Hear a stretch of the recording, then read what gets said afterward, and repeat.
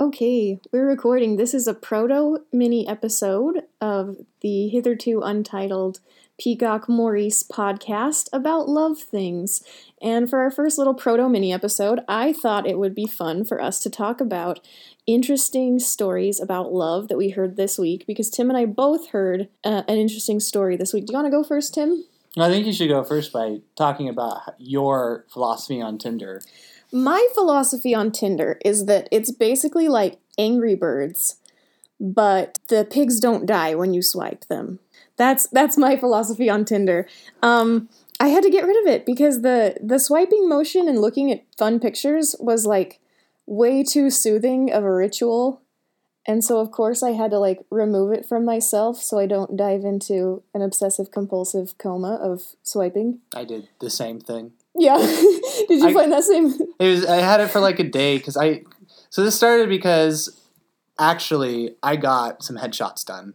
Headshots. I'm put air quotes on headshots. I got air quotes headshots done, and I wanted to see like, okay, so now I look hot. Maybe I should try this Tinder thing because I think I'd have a shot now. And then I did it, with that impetus. I was like, I asked Facebook, do I do Tinder? Do I not do Tinder? Facebook was kind of like, yeah, give it a try. So I did, and I found like after about a day, it was like, no. People have said the same thing to me about Tinder that they say about having roommates in college, which is like, I'm glad I did it, but never again. Yeah, It kind of felt like porn to me because it was so much, not just because it was picture looking, but because I was like, you know what? I just want this to be food. I want to just look at like lots of different spaghettis. And then if I like a spaghetti, they'll tell me like, no, like it would be better because it would be like, if I like a spaghetti, they'll tell me where that restaurant is and I can go get that spaghetti. But the other thing is, the spaghetti's not judging you from behind. Yeah, the spaghetti doesn't have to like me to get me to eat it. Exactly. I kind of knew where I had to be done when one of the potential dates said in their profile, they call me Gillette because I'm the best a man can get. And I was like, nope. Fly into the sun. Now I'm dead. Well, and I think there's more lady bots for the guys to find. I think there's more honey traps. But I would be more interested if it was a real woman robot. Exactly, because I'm pro robot. You teach her to love. Yeah. And show her what the human world is about. Yeah. What was your profile? My profile? Mm-hmm. You wrote it down. Oh, I wrote that. That was a joke. I didn't actually use that. Okay, this was going to be my profile. I'm a Mormon non-sex haver. I love drama, head games, and eating a whole bag of sunflower seeds in an afternoon.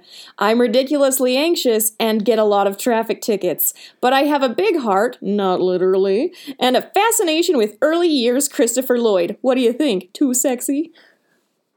So that was going to be mine, but then I actually changed it to something really like sincere because I found that I was liking more guys who had said stuff like one dude just said like, if you swipe right on me, we will go on a date because I want to get to know people in person and this is just a way for me to find people. And I was like, I will swipe right on you, sir, because I also like IRL. Yeah, I mean, I find it's one of those things where I found instantaneously like you have to look at info or profile. Mm-hmm. It is never just like, well, part of the issue is that Tinder is for hookups.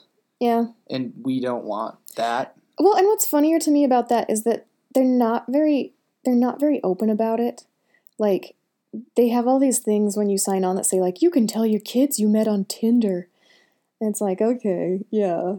Like the illegitimate child we might make together. It's like someday when your kids are 18 and you can finally tell them the story of your one-night stand that blossomed into a rocky relationship where you eventually both conceded you needed each other.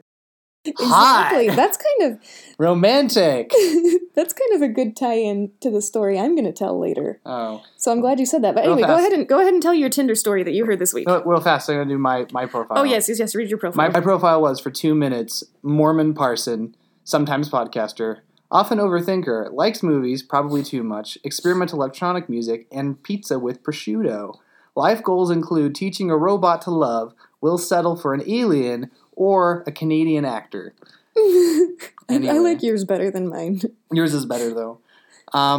So I found this on Tinder, or not Tinder. I found this on Twitter. Someone posted this on Twitter, and it was kind of great because someone took advantage of Tinder and the culture of it, and they made a robot that makes fake girl profiles, and the girl will flirt with guys. It will like auto swipe for a ton of guys, and then it will start buoying back and forth the messages from two randomly selected dudes who start chatting with it.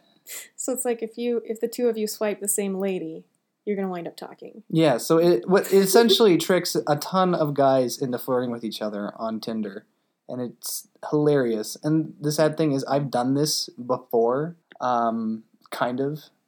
Like I remember it was about 3 or 4 years ago. I got bored while I was waiting in line for a ride at Universal Studios.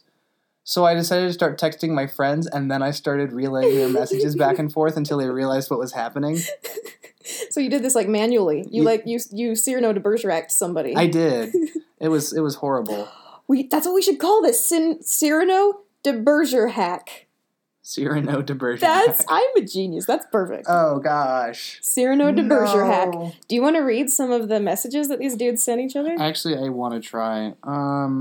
This is like, hey, beautiful. You are beautiful. Lol. Thanks, you. Where are you from? New York. You? Stuff like, hey, beautiful. Guys that were actually about to meet up. Ostensibly, the guy that made it was supposed to stop them if they were about to meet up. This one's weird. It says, I'm going to stay here for a while. Are you finished? You finding what you're looking for here? Oh, cool. I think I found it now. And you? So let's get married. Ha ha. Ha ha ha. How about we go out first? Tongue sticky outy emoticon. I'm in the game since 1. It's too early to have the conclusion. I like your 5th picture. Hey, thank you. I like your 2nd one. And you are looking very sexy in your 5th picture. And then this person says, I can't kiss you if you are not my wife. Mormon rules. That's why I'm still single. Ha ha. Not true, obviously. Weird. Mormon rules. I love that. I feel like we should talk about why this is funny a little bit. Like, why do you find it funny, Tim? Because men tend to be really possessive and invasive. And this is, of course, not all men, but a lot of men are. And it's enough men that, especially that social media dating services have, I frequently see horror stories of women where they are regularly bothered by men, and men also seem really uppity, kind of overly self-conscious, but in a very insecure, acting out kind of way. Right, and I think that gets heightened by Tinder and the internet, because if you're looking for sex on the internet, you're probably a little bit freaked about trying to get it in real life with your real personality. It's very much you have to buy into a look. Yeah. On either side. And it's like kudos to people. Like, I saw one of the first girls I saw on Tinder was a girl who was bald with a nose piercing. I was like, yes, we have the same hairstyle. But it was refreshing just instantly to see this person, because like someone different is great, because so many of the people on that site, by looks alone, which is ironic because looks are part of what they're going on, look cookie cutter. I find myself swiping right a lot more for people who I think look like a real person rather than a Tinder person, which is sad because even the Tinder people are real people. Right. But I found myself swiping right a lot for people who looked nice. And I don't mean like hot, sexy people. I mean like, if he looked like he would be a nice dude, or if he said something like, not looking for a hookup, or like, let's meet up in real life, or like, I would like to meet new friends, then I was like, oh yeah, I'll swipe right on you, because like, you might know other cool people, and maybe you'll go to a concert with me, do. But, anyway, so yeah, Tinder. Here's the story that I found this week, and your great lead-in line I will repeat, which was people who have had a rocky relationship, but in the end realized they needed each other. I listened to a documentary at work called Crazy Love. It's on Netflix. I'm going to spoil it a little bit. I won't spoil it all the way because I really want people to see it, because it is a nightmare and it's amazing. But it's basically the story of these two people. Burton Pugach and Linda Riss, who started dating in the 50s. He didn't tell her that he was married and dated her for a while, and then finally came clean about the marriage, showed her fake divorce papers, and when she broke up with him, he basically began stalking her like crazy. And it got to the point where he tried to kill her himself, but he couldn't do it. He kind of chickened out. I know where you're going with this. He paid 2 guys to throw acid in her face, which permanently blinded her. She became legally blind. She could see like a bit. And her fiancé at the time, after a while, couldn't deal with it and broke up with her. And basically sunk her life. She dedicated the next few years to putting him in prison. He was in prison until like just after the Attica riot. And then he got out, apologized on live TV, and said that he still loved her and wanted to marry her. And an old friend of hers was worried about her being alone, and so she invited him over for dinner. And they got back together and got married. So she married the man who paid 2 other dudes to throw acid in her face. That's After he'd been in prison for I think he was in prison for maybe 10 years or something. You have to go watch the documentary because it will make you cringe and make your jaw drop. And that was just amazing to me. Even if it had been a long time, and even if he was sorry, how do you marry a dude who throws acid in your face? Isn't that nuts?